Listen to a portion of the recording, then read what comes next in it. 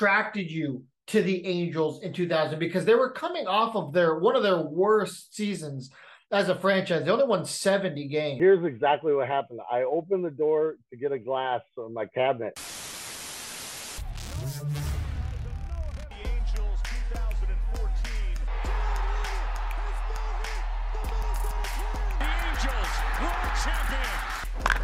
Oh, and first pitch crushing!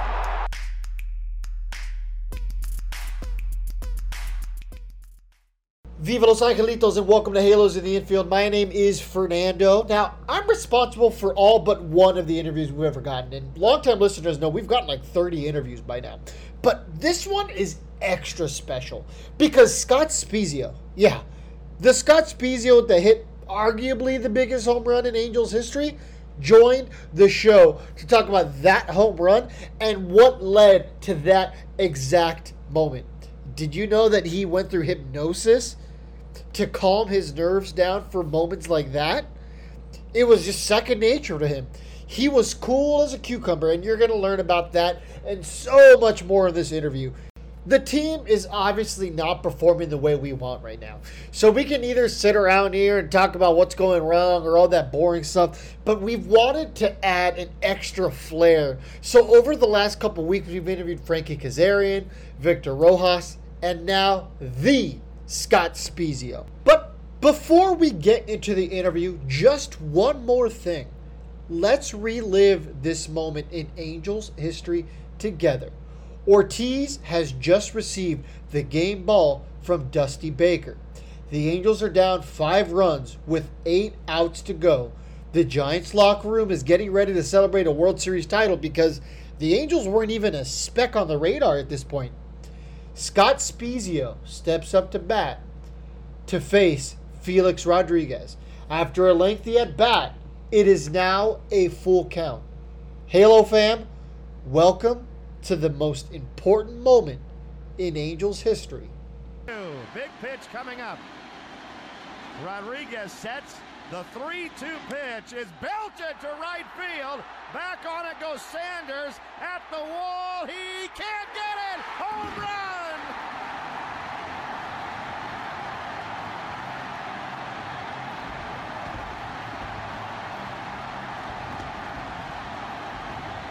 And they're back in the ball game. Scott Spiezio, a 3-run home run to right. And welcome everybody to Halos in the Infield. I am Fernando Mendez, leading the charts today. I'm joined here by Todd, and I am joined by Swilly, who you guys are starting to get to know. And we are joined here by a very special guest, Scott Spiezio. Scott, how are you? I'm doing great. Nice to be with you guys. Thank you thanks so much for joining us. Oh, my pleasure. It's always fun talking about baseball. This is Todd. I'm a huge fan. I probably had some of my best memories watching that 2002 World Series and your career with the Angels. Although it was only 4 years, but we had a blast with you here. I mean, for me, I thought you had your best numbers here. So I got a ton of questions. I'm going to be a fanboy, a part of this podcast today. So sorry in advance.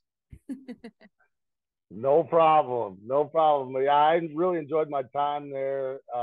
It's where I got the most consistent playing time, and I had a great group of guys, a great coaching staff. The fans were incredible during that time, and of course we got the only championship for the Angels that year, and it was my first championship, and so it'll always be a special time, a special town, and a special place for me. All right, so don't worry. We're definitely going to talk about the 2002 team. Obviously, that's what you and the rest of that team is known for. Like you said, bringing the only championship here to the Angels. But I real quick want to talk to you about what it was like playing for Morris High School. So you lettered in baseball. You were an all-star and an MVP for the school that year.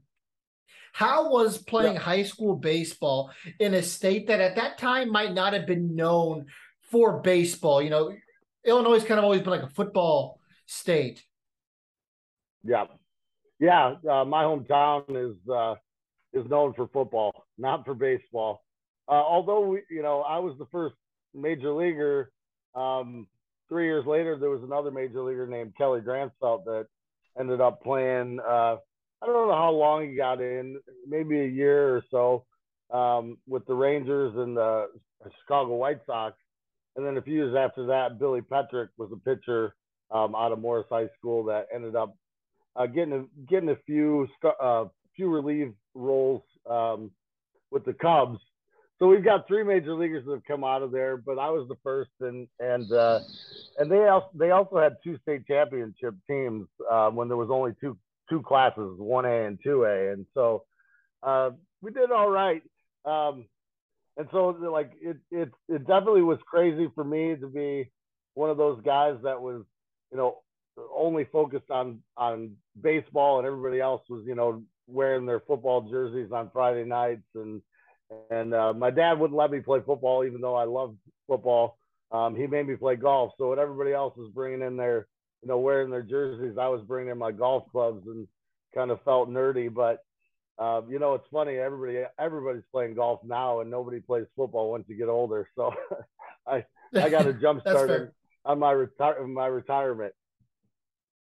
Do you play golf with anybody from the O2 team often?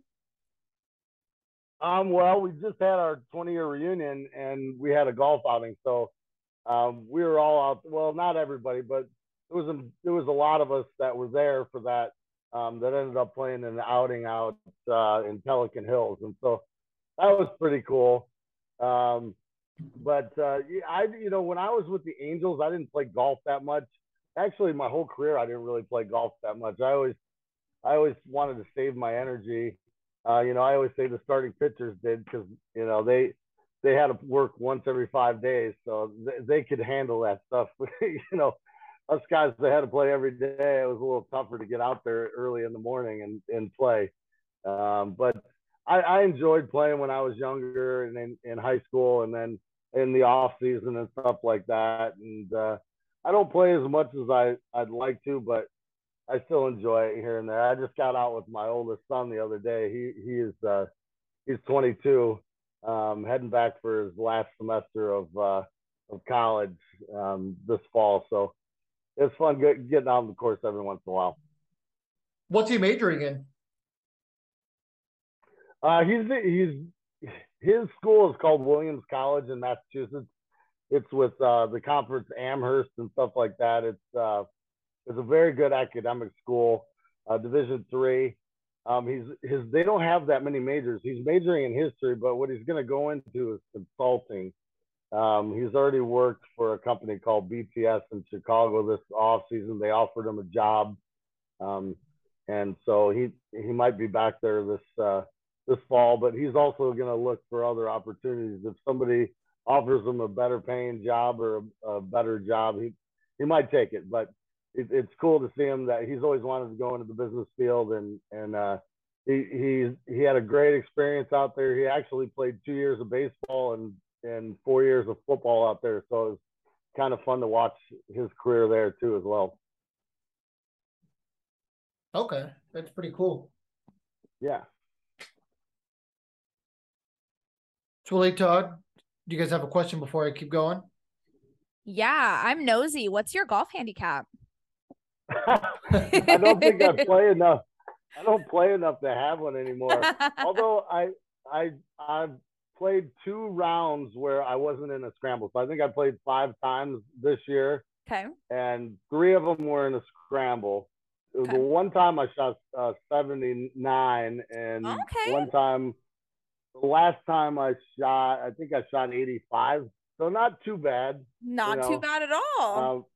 Yeah. When I was in high school, we only played 9 holes. I think my average was right around 42 and a half or something. So, somewhere between 84 and 85, that's usually where I'm at. I don't play enough and practice enough to expect to shoot in the low 70s, but I'll be somewhere in the upper 70s to the upper 80s usually, which is not bad. Pretty good. Yeah. I give you props for that. Yeah. That's good. Thank you. And I used to be able to crush it. I used to be able to, I'd hit some greens. I'd drive greens that were, 385, even hit some close to Jeez. 400. But yeah, I used to crush it. And now I've had two hip replacements. And, if I really get into one, I might hit one 310, 320. But now my son, he's a monster. He's 6'5", 250. He hits them like I used to. And so it's fun to live through him now. There you go. Yeah, that's Yeah. a poor ball. Yeah, right. I think all parents will agree with you on that. Yeah. He actually split his driver in two the other day, and that was the second time he's done that. Jeez. Yeah. What brand was it? I can't remember. It's one of the big brands. I don't know if I don't want to say it over. Like, so what if it? Yeah.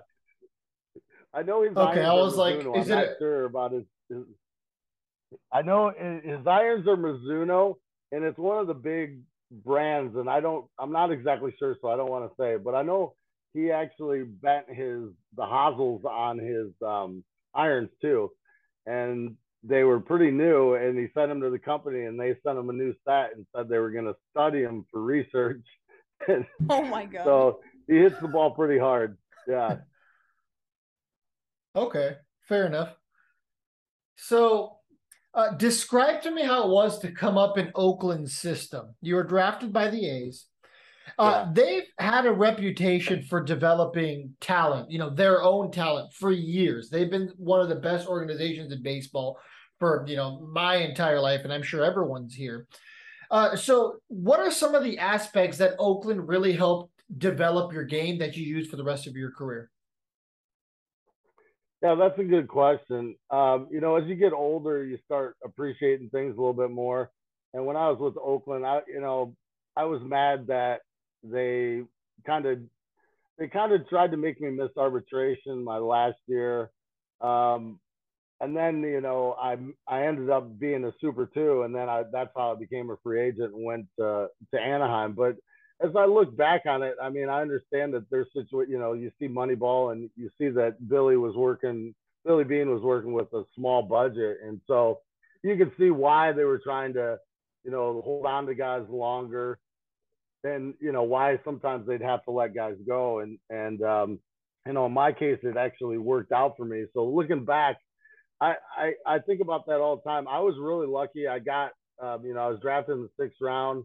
They sent me, they didn't want to give me much. So I ended up, this was after my junior year. I ended up saying, oh, fine, I'll go to Cape Cod, and then I'll just play my senior year. So I went to Cape Cod, and I was raking. And when I was out there, they put me in the outfield, and I was playing some different positions. And finally, I think Oakland saw it and said, okay, we'll give you what you were asking for, which wasn't a ton, but, it was better than what they first started out with. I think they first started out with some McDonald's gift certificates. And, finally they said, finally they gave me some substantial money where, I could actually do some things. And because you're only going to be making, $850, $900 a month when you're starting. So it at least helped me get through the minor league time where I could supplement my income. And they paid for my schooling, which I never went back and did, which I should have. But the first place they sent me was Medford, Oregon, and short season A-ball. And my coach was named Dick Scott, and he came up through the A's organization, and he was a really good shortstop. But unfortunately, he was stuck behind a guy named Mike Bordick, who was a heck of a shortstop. So I was lucky enough to have a really good infield coach, and I'd say that was probably the place where I lacked, the skills that I needed to play every day in the major league level. So he really helped me turn my third base play around, my throwing accuracy, my hands.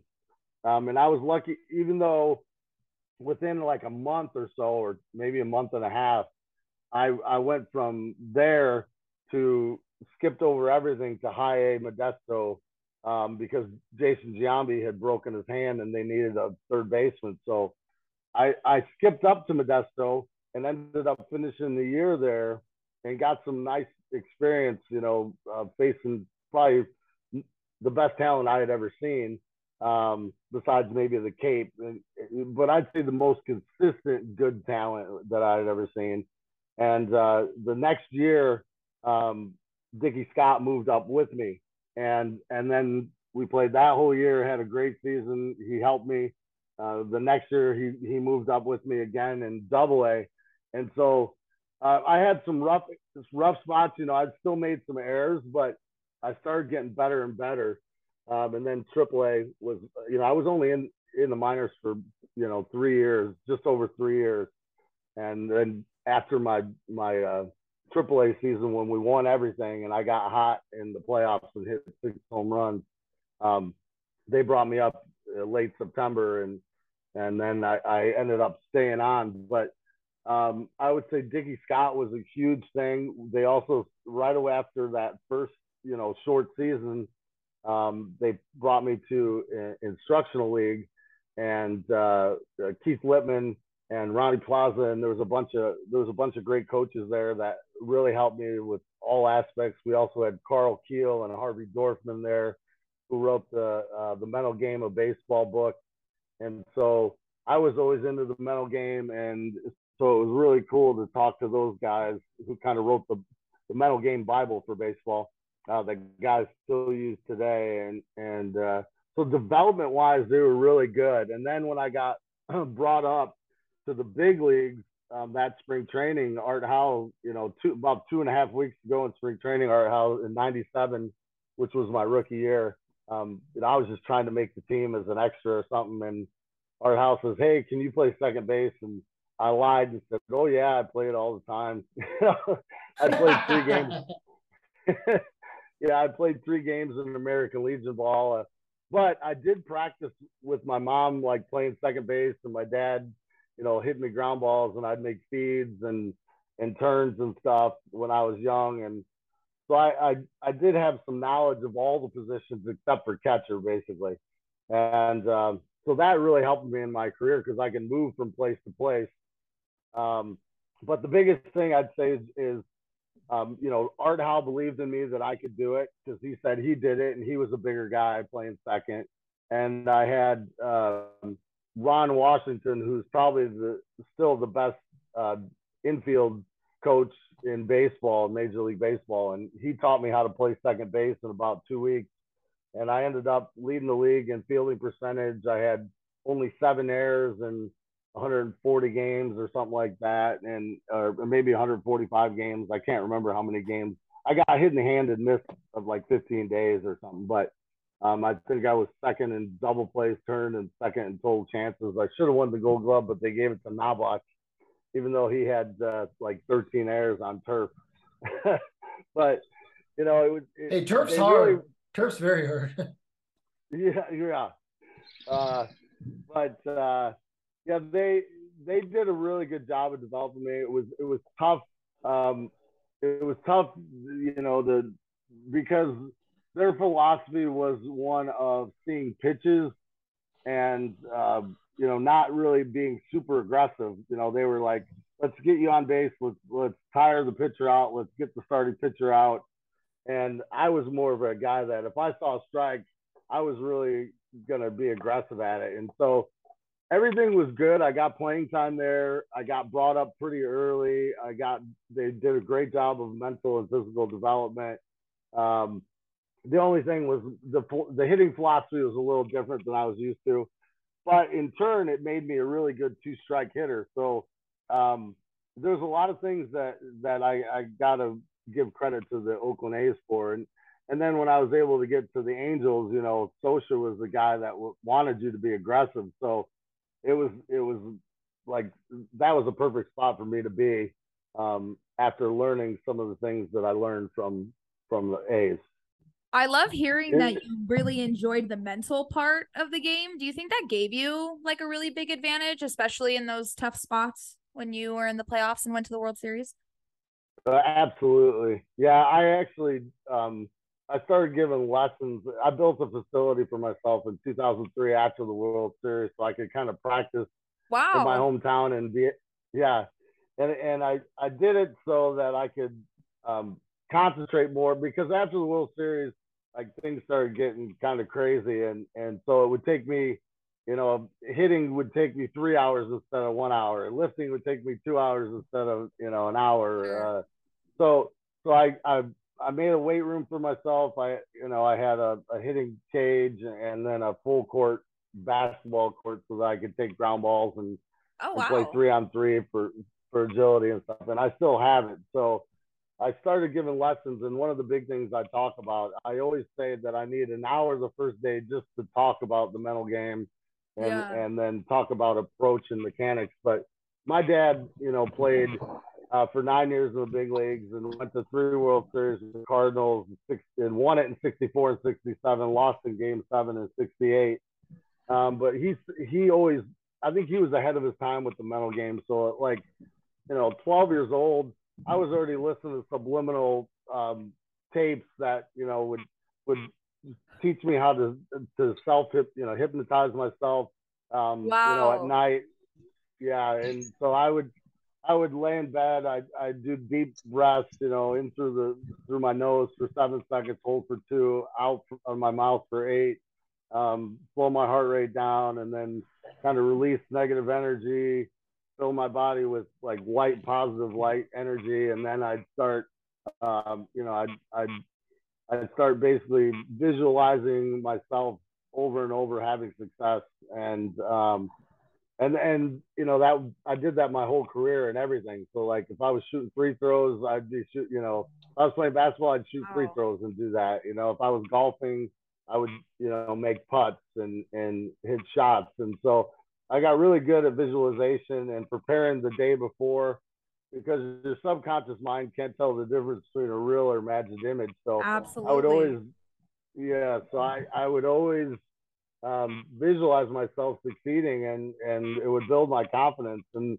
not only would it build my confidence, but it would make me feel like I'd already been in that situation a million times. So I would do that, with the playoffs, and throughout my career, even in the minor leagues, I went off in the playoffs. At the major league level, I think I had 25 RBIs in 26 career games, and I never felt pressure. I always remembered, watching like George Brett, and he'd always say, in the playoffs, everybody else tries harder, I try easier. So that was my approach, and I always felt like I was in control and I slowed the game down. So yeah, the mental game was huge for me. I always tell the kids, you can't get too high or too low. This game is all about dealing with failure. If you fail 70% of the time, you're great, and so you got to have clear keys. When things go wrong, I would have certain things. I'd throw my bat, wipe it, and that was my delete key. And then when I hit it, it was kind of like my reprogram, and it was just me and the ball. There was nobody else in the stadium, and so I kind of go through my game 6 at bat, and and I tell them how it was kind of like the natural slow motion, when I got to first base, and then as the ball went over the fence, that's the first time I heard the crowd, and once I got in the dugout, I had so much adrenaline, I had to slow myself down and calm myself down, because I knew my next at bat might be huge. And so I kind of go over stuff like that with the kids, and I tell them that there was a lot of guys in the minor leagues that were way more talented than me, and the reason I stayed in the big leagues for 12 years, and if I didn't start being stupid at the end of my career, I probably could have played another 5 or 6 years, was because of my mental training and basically trying to stay level as much as possible. Wow. Now we're going to get to that moment for sure in 2002. Swilly, go ahead.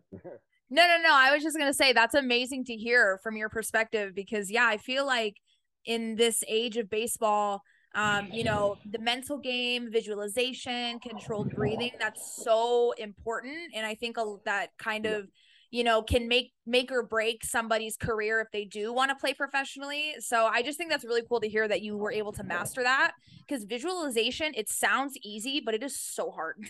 It is so hard. So it's really cool to hear that. Yeah, you're right. It is hard. It's a skill, and the more you do it, the better you get at it. and you can start doing different angles and stuff. But what I always ask the kids, I said, have you ever heard that the game is 90% mental? And most of them were like, yeah. And I said, well, how much do you spend on it then? How much do you spend on the mental game? And most of them say zero. Yep. So, that's like when I was with the Angels, I actually hired a guy named Pete Spiegel, who worked with NFL kickers, with boxers, with power lifters. I'm sure if you looked him up on YouTube, you could find him. He was kind of a fiery guy. And I spent $20,000 a year to work with him. Even though I could do it myself, I really wanted to focus more. And so him and I would work after the game for about an hour.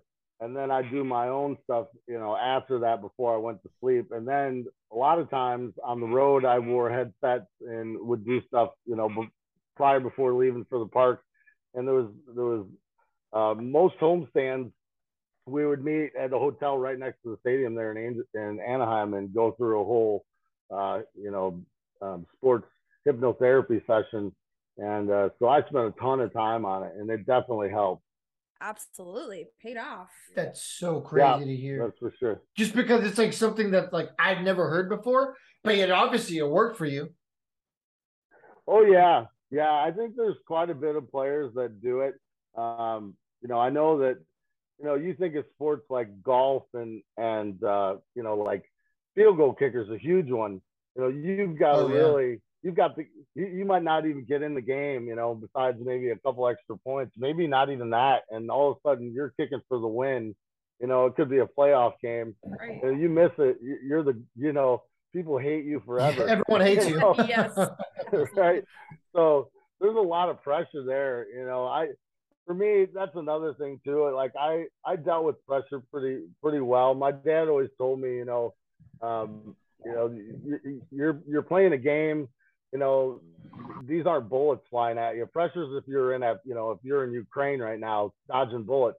Like that's pressure. I always felt like if I could deal with the worst case scenario, let's say game 6, I struck out. Would I still have a job? Yeah. Would I still have a family? Yeah. Would I still be alive? Yeah.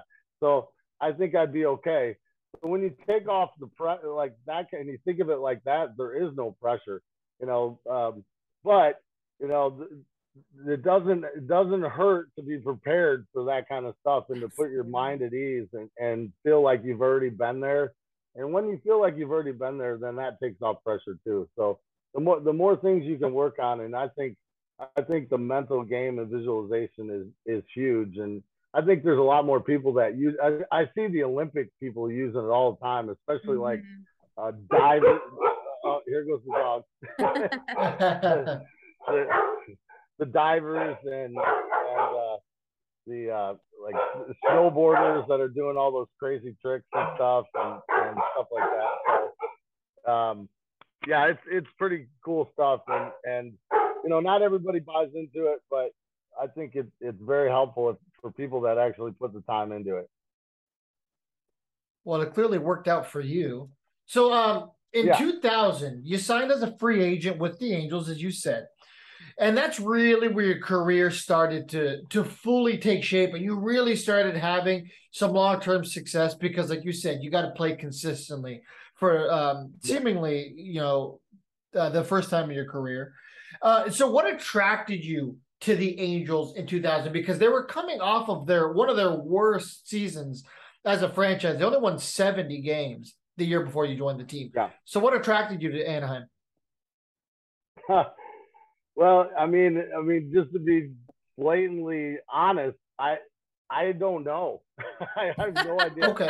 Basically, well, when you said I was going to be honest, I was like, oh, was it the money? No, not really. The weather. So, yeah, well, I did like that, but I always liked Southern California. That's for sure. It was a lot better, a lot nicer than the Bay Area as far as weather-wise, and I always liked the Angels Stadium, and I like Disney too. I like Disney. I loved going to Disneyland and Disney World when I was a kid. So, but I started off really good rookie year with Oakland. The next year I tore my meniscus in my knee. I still had a decent year, but like it took me a long time to get that strength back in that leg. And then that third year, when I thought I was ready to actually have a great year, that's when they started playing Tony Phillips and not me as much, and kind of manipulated my playing time. And so I really thought that I could have had, had I not got hurt and had that, I would have, had that all that time for 3 years, I could have put up some really good numbers, but it didn't happen. The good thing is, I was a free agent, and my agent at the time said that the Henshin Tigers of Japan wanted me for like, a 2-year deal for like $2.2 million or something. And to me, I was like, oh my God, that's crazy money. I could live the rest of my life on $2 million. And, my dad's like, well, yeah, maybe, and so I talked to them, and then the Cubs came and offered me a deal, and then the Angels came. So it was basically the two teams that had basically the same money on the table were the Cubs, which is an hour from my house, or the Angels, or Japan for, $2.2 million plus a buyout. And so I just kept thinking it over and stuff. And here's exactly what happened. I opened the door to get a glass from my cabinet, and there was an Angel Cup there. And I don't know how it got there. I have no idea to this day how it got there. But I grabbed it and I looked and I said, "What in the heck?" And I said, "That's got to be a sign or something." So I picked the Angels. I based on a cup. Wow, That's out of a movie. That's amazing. Yeah, right. Yeah. And hey, it worked out for the Angels and you. Yeah, exactly. And what's funny? Like, fast forward to like it would have been early February 2006, and I got released from the Mariners the year before, and I'm thinking, I'm gonna be shy of 10 years, playing time, and my career's over, and I'm laying in my bed and I keep hearing this thing hit my window, and I look out and it's a cardinal, and I'm like, oh my gosh, what the heck is this thing doing? and within hours, my agent calls me, and this thing was there for a couple days too. And my agent calls and says the Cardinals want to invite you to spring training. I'm like, are you kidding me? Like this Cardinal's been knocking at my windows. I go upstairs, he'd be upstairs. I go downstairs, he'd be hitting downstairs. And I'm like, this is nuts. So yeah, I guess I have somebody up there that's telling me which teams to go to, because it led to 2 World Series. Hey, if you ever get a random assortment of numbers in front of you, let me know just in case it's lottery numbers, okay? Just in case. Right? Yeah. That'd be nice. I'll share. Yeah. I'll share. Or you can just be selfish and not tell me. that one lotto that just hit the Mega Ball or something a few months ago, that was like 1.2 billion or something. That was not too. Whoever won was not too far from here, but they haven't claimed it yet.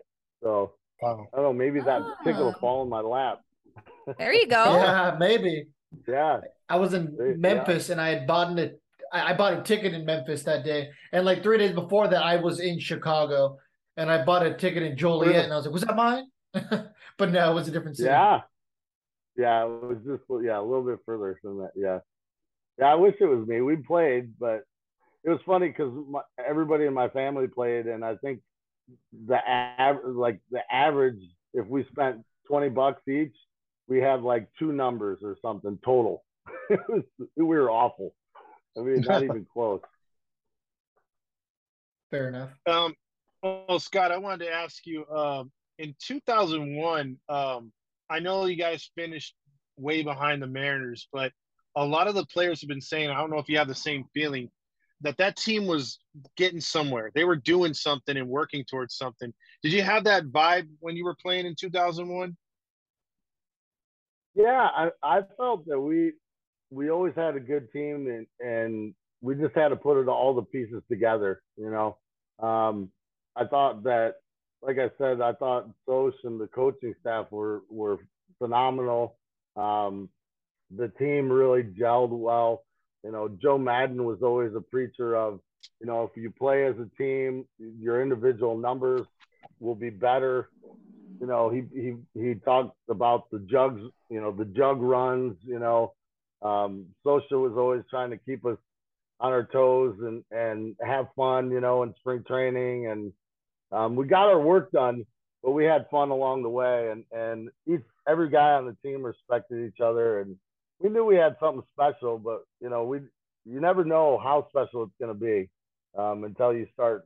It all starts, falling together, and that was pretty much in 2002. After we all finished our suspensions early in the season, and then we started playing well. Yeah, you guys, you were always like a really good contact hitter for the Angels. You got, like you said, most playing time in those 4 years of the Angels. How much do you pride yourself that you didn't strike out more than 65 times? Going by how the players will strike out like more than 100 times and be like, well, I had a good season. I mean, you were putting up really good numbers, and the strikeouts were way down. What do you attribute your success with the least amount of strikeouts and making so much contact?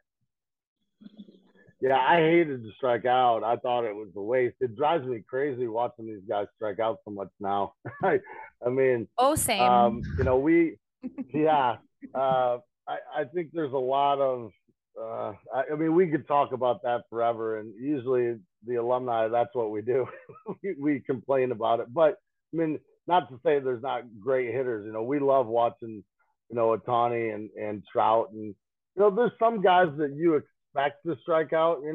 Hey, if Troy Gloss is going to go out and strike out, but fine, I'll take that. We're trying to get on base to get him to drive us in.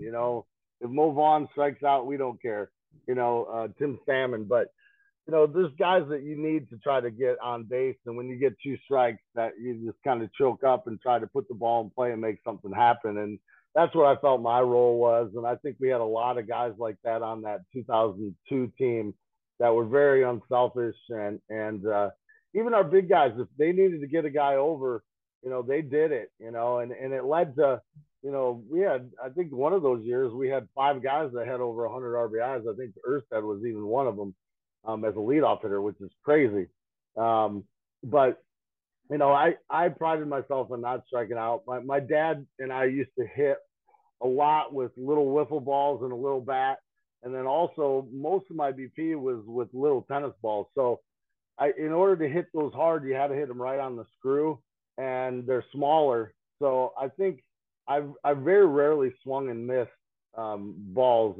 And so, and also with the A's, they wanted you to walk more than strike out. So through my whole minor league career, that was my mindset. And I think it made me a better hitter.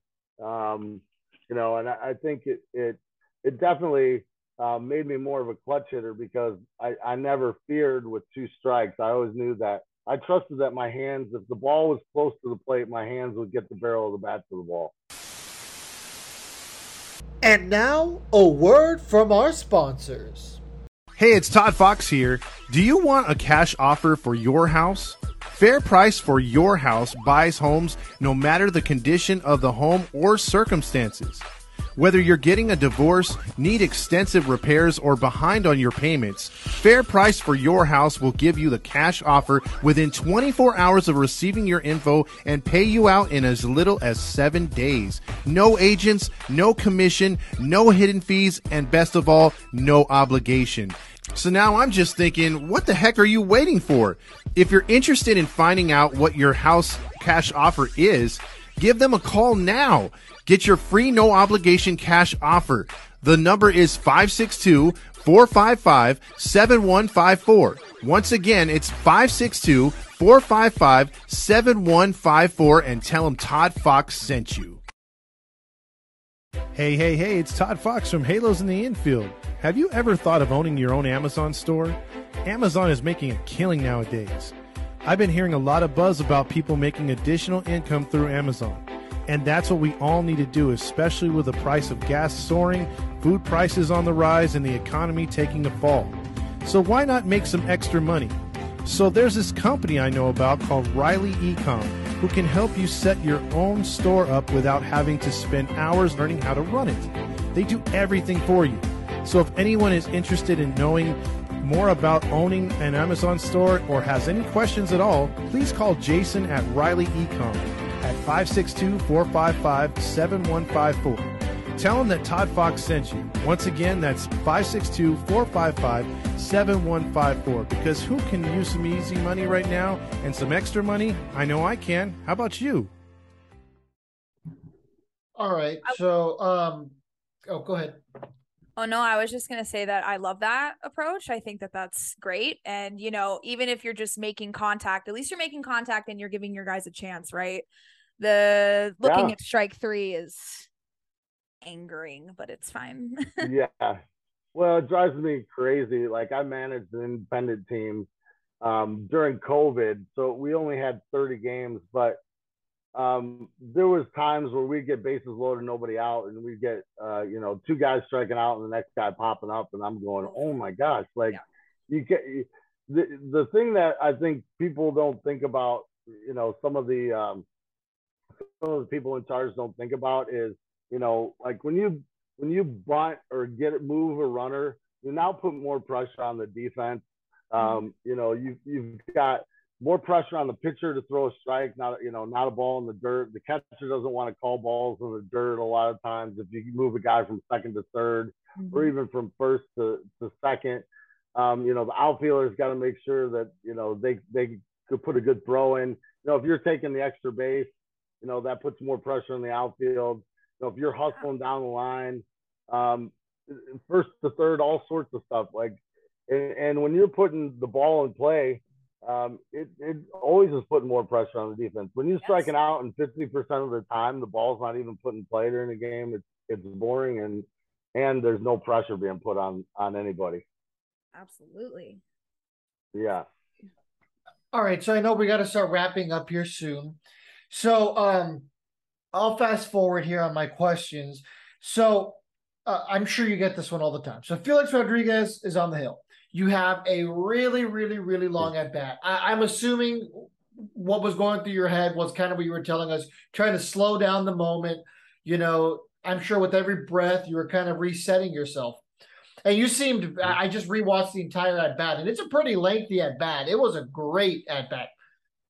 So how often do you replay that moment in your mind? Is that something like when you think back to your career? I'm assuming that's probably the number one moment you think back to. Yeah, it's definitely the biggest moment in my career. And it's funny because, my dad and I, at my parents' house, we had 2 mounds in the backyard. And like I told you, we'd hit tennis balls all the time. And then the weekends, we'd go down to the fields and hit hard balls. And I also had stations in my basement when it got too cold and stuff. But the way we'd end every practice was it's 3-2, 2 outs, bottom of 9, game 7 of the World Series, you're down 1 run. What are you going to do? And I'd do that, 3 or 4 times from the right side and 3 or 4 times from the left side. And my mom would say, do it for the ring, Scott, and so I was always preparing myself for that moment. And then for it to come up, of course, not in game 7, not exactly like I said, where you're down 1 run, but it was game 6, we're down 5. It looked bleak, elimination, 5-0, 1 out in the 7th. And I knew I had success off Russ Ortiz. He had done well that way, but I felt like I had been seeing him that whole time. I think I hit a hard one to first at one point, and I think both times before that I got the 3-2 counts in both times. So I thought that I had a really good shot at hitting him hard. And I know the first game we faced him, we did well off him, and I did well off him. And then I thought for sure they were going to bring in a lefty. I thought they'd bring in that like Zerby or whatever, but they ended up bringing in Felix. And, I could see why. I don't think I had any success off him, or at least I don't remember having success off him. But I do remember, Dusty Baker going out there and then calling Russ Ortiz back and giving him the game ball. And that made me mad. Like I felt like, these guys thought it was over. And even before that, in the top of the seventh, well, yeah, Jeff Kent had got like a, kind of a blind drive blooper hit that drove in the fifth run. And I was playing first, and he like looked at the dugout and like pumped his fist, like, yeah, that's, we got it now. And so that pissed me off. And then when he gave him the game ball, it pissed me off. And all I said is, okay, I knew we had the rally monkey, and I knew that this team, yeah, and I knew that if I could get one run across the board, that this could avalanche, because we came back, I don't know, 40 something times that year, and many times in the seventh inning or later. And so my whole approach was just try to get something over the plate and, drive it in the gap. And, he came in throwing hard. He was throwing 96 up and away. I think on today's gun, that would probably read about 99. I think that some of these the guns are, I think, faster than they used to be, because I know Randy Johnson was throwing harder than a lot of these guys today. But anyway, he was throwing the hard high and away, and I was putting some good swings on it. I was down 1-2 right away. Each time I kept getting out of the box and going through my routine to reset, like you said, I was twirling my bat, wiping it, deleting any negative thoughts, and then when I'd get back in, hit the plate and hit my bat, that was just me and the ball again. And I didn't hear the crowd, and I just kept battling, and I kept, actually, what's crazy is I think differently than a lot of hitters. When I get 2 strikes, I always feel like I'm quick enough to get to any pitch, even if it's high and inside, I can get to it, because I have a short swing where I keep the barrel above my hands. I don't swing up. Of course, unless it's a low inside pitch, then you pretty much have to. But so when I got 2 strikes, a lot of times I would sit off speed up and react to anything else. And so once I got 1 and 2, so pretty much for the majority of that bat, I was sitting either change up or slider up. And he kept throwing fastball high and away. And then all of a sudden he threw one down and in, and I just basically dropped my head on it. And I knew I hit it on the barrel, but I knew I hit it high. And, those guys would always make fun of me, Garrett Anderson and Gloss and those guys. They call me first row Spiezio. And and I'd always say, you guys are wasting your energy. You don't need to hit it 30 rows up. Just hit it. It's the same. It counts the same. So I hit it, and most of my home runs were like accidental, doubles that just carried into the seats. Well, that one was high and dramatic, and it really did feel like everything was in slow motion. And I remember running in slow motion and looking up and saying, go, go, and like literally praying to God and saying, God, come on, push it out. And then like seeing Gene Autry's number 26 blow up jersey out there and right, and saying, okay, Gene, Cowboy, push it out too. I know you're up there. And I got like to first, and I was looking, and I saw Reggie Sanders hit the wall, and then it went behind him, and it was just like, I was like, the first time and only time in my career, I pumped my fist. And nothing like today. Today people would have ripped their jersey off and threw their bat 50 feet in the air and done a dance. But I was always taught, put your head down like Paul O'Neill used to do and act like you've done it before. And so that was kind of uncharacteristic for me to pump, but it was just a little pump. And then it was like I heard this huge roar. It was like the loudest noise I'd ever heard in my life. It almost scared me a little bit, like, holy cow, there's people here. And then I felt like I was 4 feet off the ground running around the bases, and I could just feel the excitement. The momentum totally changed in the park. I got to home plate. I saw Gloss and Fulmer. I gave them, a big high five, and went in the dugout, and you see Erstad and you see Mickey Hatcher, and everybody's going nuts. And I knew that was what we needed right there. And I could just see it in everybody's eyes, like we were going to win. I just knew it. We were going to win. And so I kind of pumped everybody up. And then if you ever watch the whole thing, you see me go sit by myself kind of afterwards. And I close my eyes and I start doing those deep breaths and trying to settle myself down, because now it's 5-3. And I realized that, my next at bat might be even bigger. So I calm myself, I slow my heart rate down, and I visualized the contact of that again, so that I was prepared for my next at bat. And the great thing is they didn't need me to do anything. My next at bat, it was 6-5, and they intentionally walked me. And of course, then Percival came and shut him down. And so it was just one of those amazing moments that you do think back to your childhood and those times with my dad and my mom in the backyard, and all the preparation. It all comes down to that. And then game 7 comes and Ersty makes the final out on Lofton's ball, and like my dad always told me, once that happens, nobody can ever take that away from you. That banner will fly forever in Anaheim. And anytime you go there, you feel that pride of that team. And boy, seeing those guys, for the reunion, you pick up just where you left off. It's an amazing bond that we'll have forever with the city, with the fans, and with my teammates and coaches.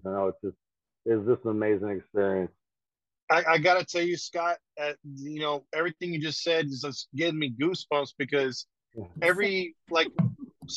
all of us fans remember that day, or remember the series, remember that team, and we all have our stories to tell, where we were when you hit that big home run, where the team was when where you were when Erstad made the catch on the final out, the final call. But for me, Yeah. I'll just tell you real quick, man. I was sitting on my couch with my dad. We were bummed out. It was 5-0. And my dad was like, I've watched this team my whole life, but to see them to get there to the World Series, I'm proud of them. He was kind of, conceding defeat a little bit. And, Yeah. and when you hit that ball, it seemed to be up there forever. I got off the couch and I slid across my floor, my living room floor, on my knees. I was sliding close to the TV. And by the time I got to the TV, the ball went over the fence and I went nuts. Me and my dad were hugging. It's one of those memories that, like, you have the memories.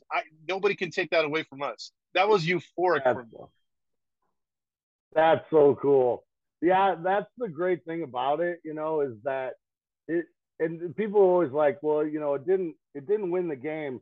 But what it did is it was a very high and dramatic and like slow motion moment where everybody was it was like the whole place was silent on both sides. And you were just like, it was so suspenseful. And then when it went over, it was just like, explosion, that, we can do this. And like you just told me that story. I've heard so many different stories, from people that, were from my hometown and might have been in Nebraska for work, and they're the only Angels fan in the place. Or, some people that told me that they were in San Francisco and people were already selling merchandise with 2002 world champs on it. And then, I'd go to Vegas. I went to Vegas with my parents that off season, and all these like people that worked at the hotels were either like, you won me money, you won me so much money, or you cost me so much. Yeah. Or super pissed. Hey, right? Another memory I got of you, Scott, is when at the parade we were about a few rows from the front, and I had my daughter on my shoulders, and you came jumping off the stage doing the air guitar. And I was like, that is the badass. The air guitar. That was so badass. I loved you for that. I was like, that's my boy right there. I think about that all the time, and I think about, man, what if I would have like fell down and ended up into the crowd? But it was just kind of a spur of the moment. It was a spur of the moment thing. That was a really cool event, man. I love that. And the whole parade, I had picks, 2002 World Championship picks made with my signature on one side, and Angels world champs on the other side, and I was throwing them out and stuff. And then I did that, and then I got up there and I was like, what am I going to say? And it's funny because I got up there and I said, I heard that there's a lot of kids that are, missing school for this, so we're gonna have, I can't remember exactly what I said, but I said, so we're gonna have a little, spelling lesson here. Repeat after, or say it after me. R-E-P, R-E-P-E-A-T. And when I was spelling it, like, I started thinking, crap, do I know how to spell this word? It's like, I'm thinking R-E-P, and then I started thinking, how do you finish it? It did. That's what like went in my head, but it actually came out smooth. Like most people probably never caught it, but I started spelling it before I even thought about it, and it came out right. And then I started chanting repeat, repeat, repeat, and got the chants going. But it was a funny moment that only people that were inside afterwards knew about. Now I just told everybody, but yeah, that was an awesome moment and stuff I'll never forget. I run into people that even a couple of the guys during the 20-year reunion, like on the Angels team, were like, oh yeah, I'm from Southern California, man. I was rooting you on. I can't remember if it was Duffy or somebody like that. And I know Fletcher said that his dad used to like me and stuff. And I'm like, well, that's cool because I really enjoy watching you, man. Keep up the good work. So it's kind of cool to see, some of the kids that, were probably, 9, 10 years old, 12 years old, all of a sudden, playing in the majors and we're fans of that team. It's crazy because, I'm turning 50 September 21st and I still feel like I'm 25. And so it's crazy to think that, my kids that was born, my middle son, Cody, he was born May 23rd of 2002, and now he's 20 years old. It's crazy. Life comes at you fast. It does, man. It goes quick. It goes quick. So you got to enjoy it, Don't get too crazy and enjoy it and make sure you got your right priorities. I always say that I had a 10-year detour where I got a little too crazy and my priorities got out of line, but now I'm back in line with God first and family and true friends, and I'm much happier that way. Good. Happy to hear it. So last question I have for you. I don't know about the other guys, but I know we're going to start wrapping up here. So how was the World Series run for you in 2006? What was similar to the 02 team that you experienced with the Cardinals? And last, Albert Pujols, back in 2006 was one of the absolute best players I've ever seen in my lifetime. Prime Pujols was amazing. The nickname, The Machine, is pretty fitting for him, right? Yeah. Oh, yeah. Yeah, so remind me to talk about Pujols. As far as the 2006 team, it was almost like, it's crazy because like the Angels, everybody says, well, which one was better, means more, and it's impossible to say because it's almost like two separate lives for me. Like the Angels was incredibly special. Like there's guys that I absolutely love on that team. I was fortunate enough to play with Eckstein again in the 2006 team, and he was a huge part of both teams. But here I went from being released and thinking my career was over to being invited as the minor league invitee to spring training, thinking I was going to get number 78, and they put in number 26, which was my dad's number in my locker.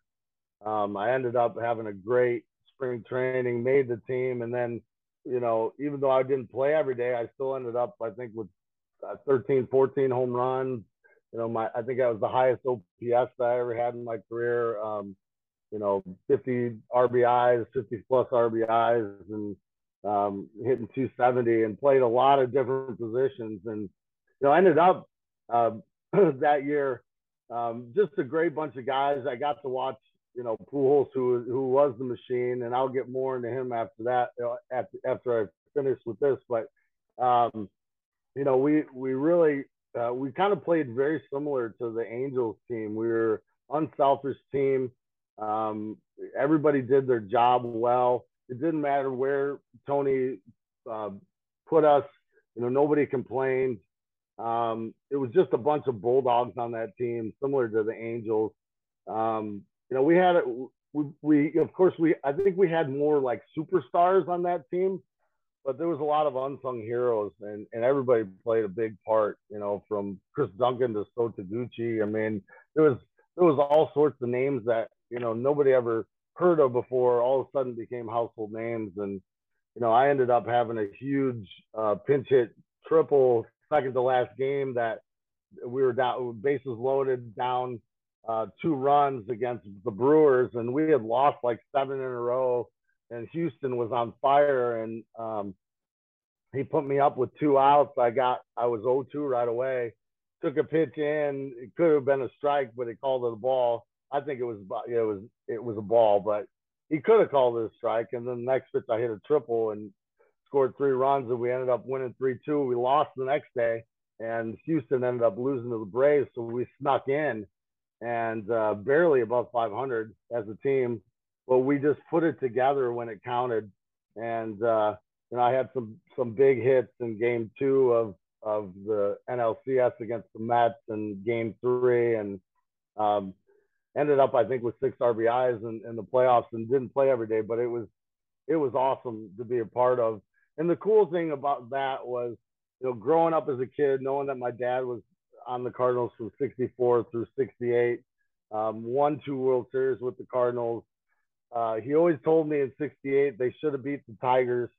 And, Lou Brock didn't slide in Game 5, but he was safe, but they called him out. And then Kurt Flood, slipped on a ball that was hit to center field. It went over his head, and they ended up losing Game 7 because of it.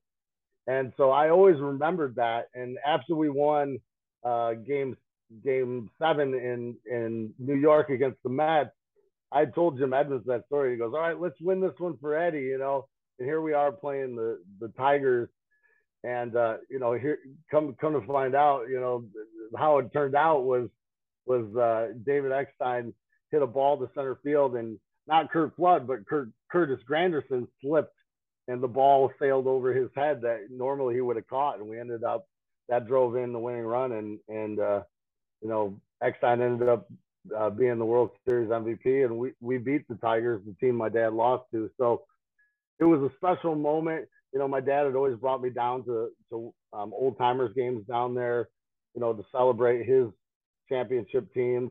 And so anytime I saw the Arch, I kind of got, a great feeling. And so to be a part of it in 2006, when the first year that they opened Busch Stadium with the Arch basically in right center field every day, was a special year for me. And what was really cool is in 2007, I didn't even know they were doing it. They were giving us our rings on the second game, and they had Tony out there and the owner and Walt Jocketty, and they were presenting the rings to everybody. And then they said, "And for this guy, we have a special presentator." And they said, "For the first time in Major League history, father-son has won the World Series with the same organization, and also won 2 World Series apiece. So our special presentator for the 1964, 67, and 68 National League champions and world champions, Ed Spiezio, and he's wearing his old 26 jersey, and I look back and I'm bawling, and yeah, that's amazing. I'm bawling, yeah, and yeah, I think on YouTube there's some little tidbits of it. I've got a better copy of it. I should upload it to it, but yeah, it was one of those just special moments to give you chills. I think there was 46,000 plus crying that day, and it made it very special. And then you were talking about Pujols, and Pujols, I think I played with McGuire and I played against Bonds, and I think McGuire was one of the best hitters that I saw, and I know both of those guys had help in ways, but I still think they were probably I still think that they were 2 of the best hitters all around.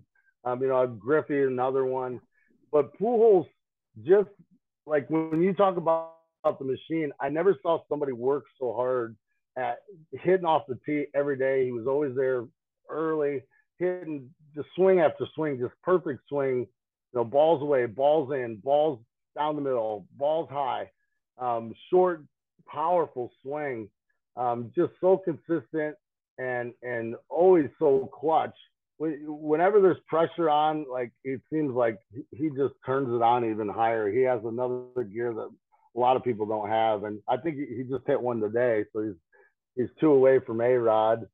He's hit home runs off 450 different pitches, which is the new record.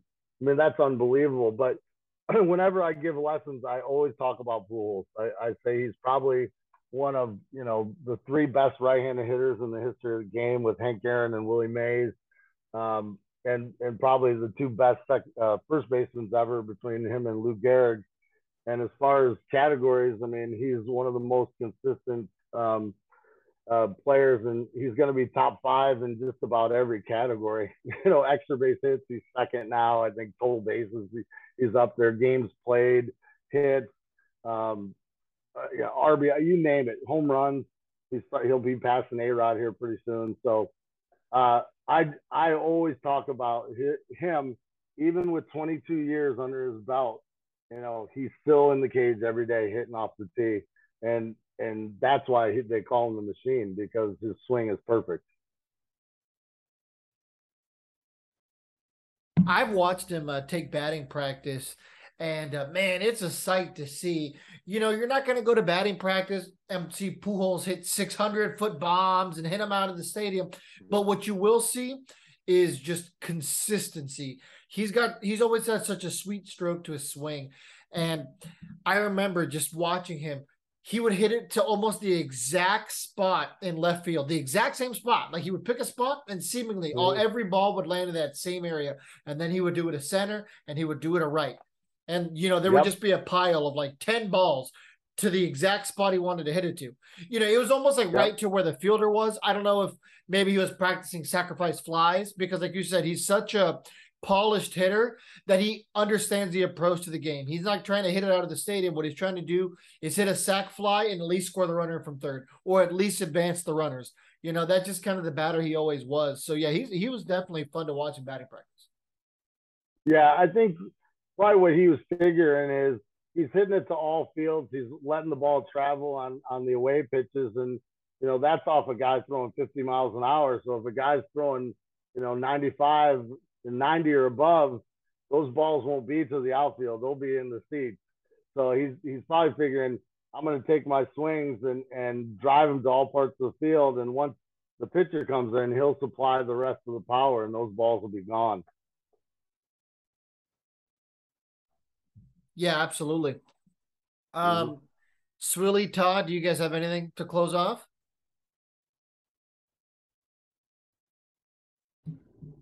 No?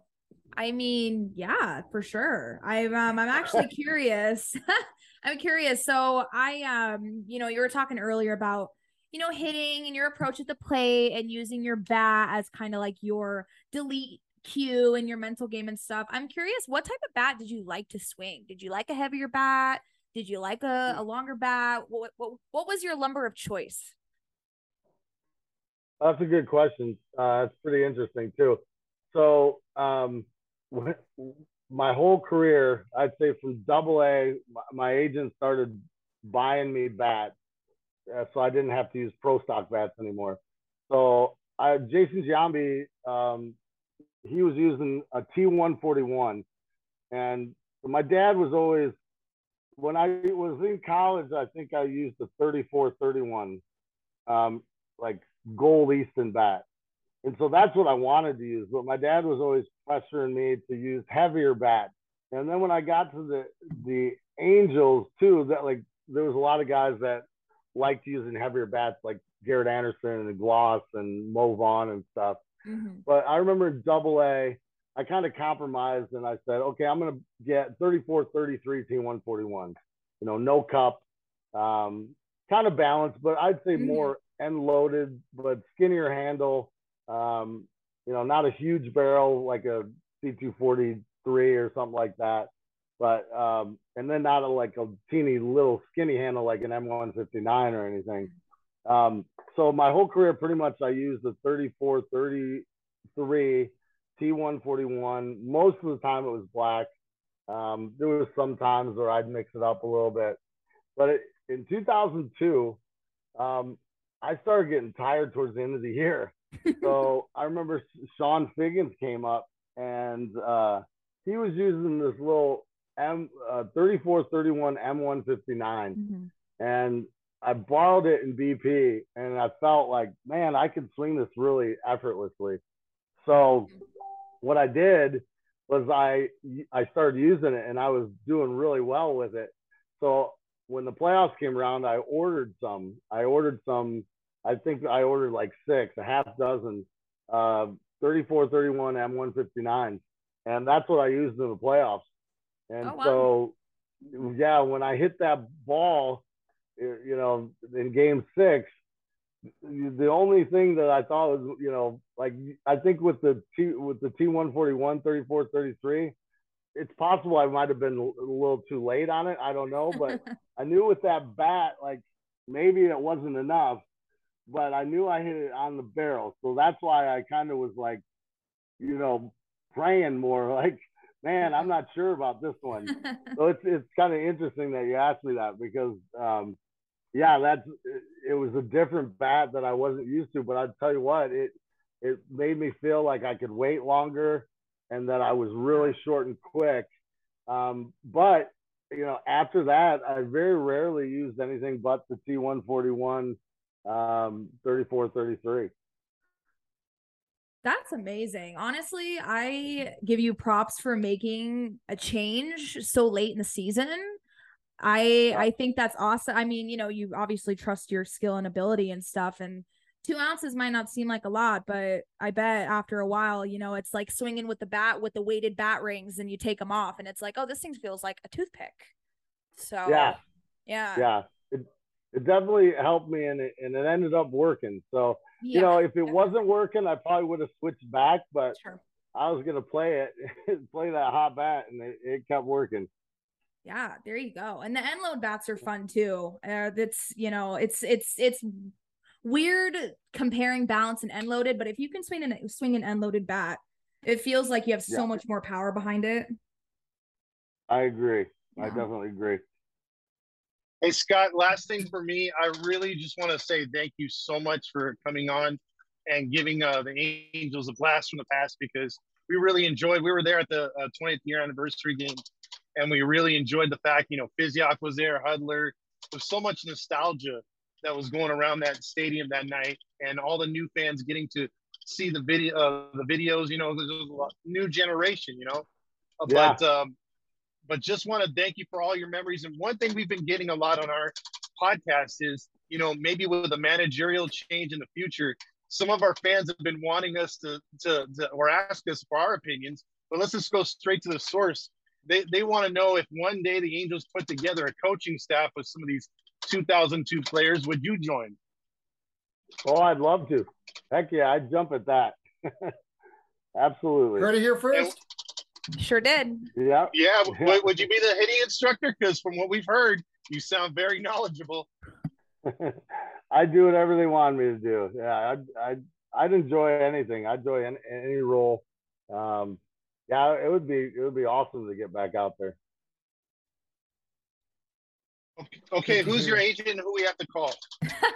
Yeah, right. Give us names. I don't have an agent, but anymore. But my old agent would probably handle stuff for me.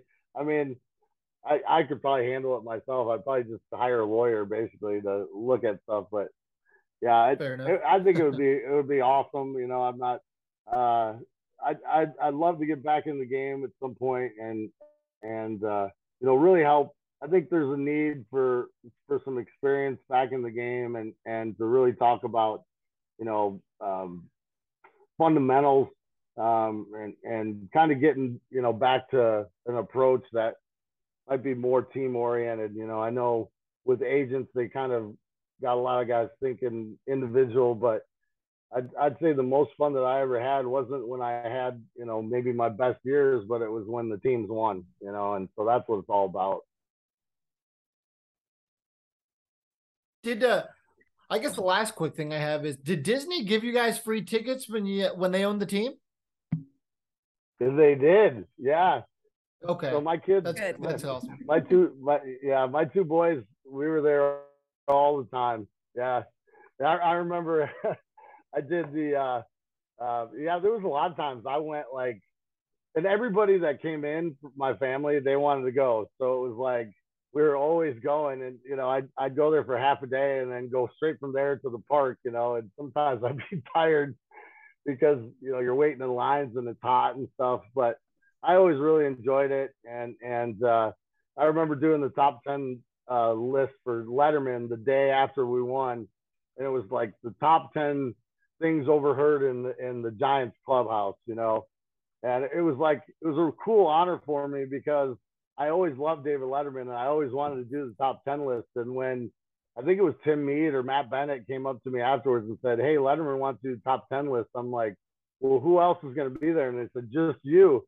And I'm like, "Wow, that's awesome." Amazing. Awesome. Yeah.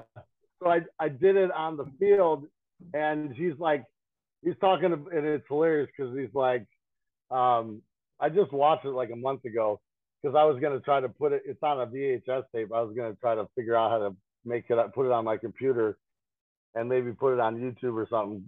But he's like, all the way from the California Angels or the Anaheim Angels or the Los Angeles Angels or whatever the heck they're called, Oh my and gosh. I'm thinking, boy, he was really thinking about the future because, it ends up being the Los Angeles Angels of Anaheim, and he's like, "So what's it like out there, with all that traffic and stuff?" And I said, and it just like popped in my head. I said, "Well, the good thing about being owned by Disney is that they provide a monorail for us to ride around wherever we want to go."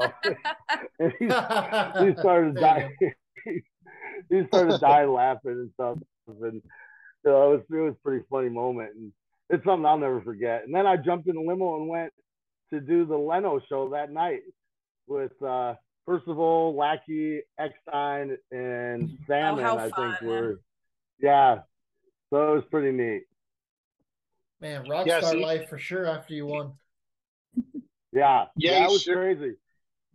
Yeah, you sure did. You were the rock star with that rock star goatee and the red hair too. Yeah, the red hair, red goatee. There you go. That's right. Yeah, I had red streaks in my hair.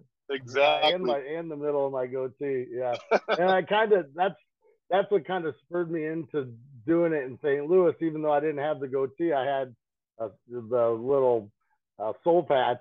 And like after my agent called and said, "Okay, you're going," I went straight to the girl that cut my hair, and I said, "All right, can you dye my hair?" And I said, "While you're at it, can you dye this, bleach it and then dye it red?" And she's like, "Really?" And I said, "Yeah, let's do it."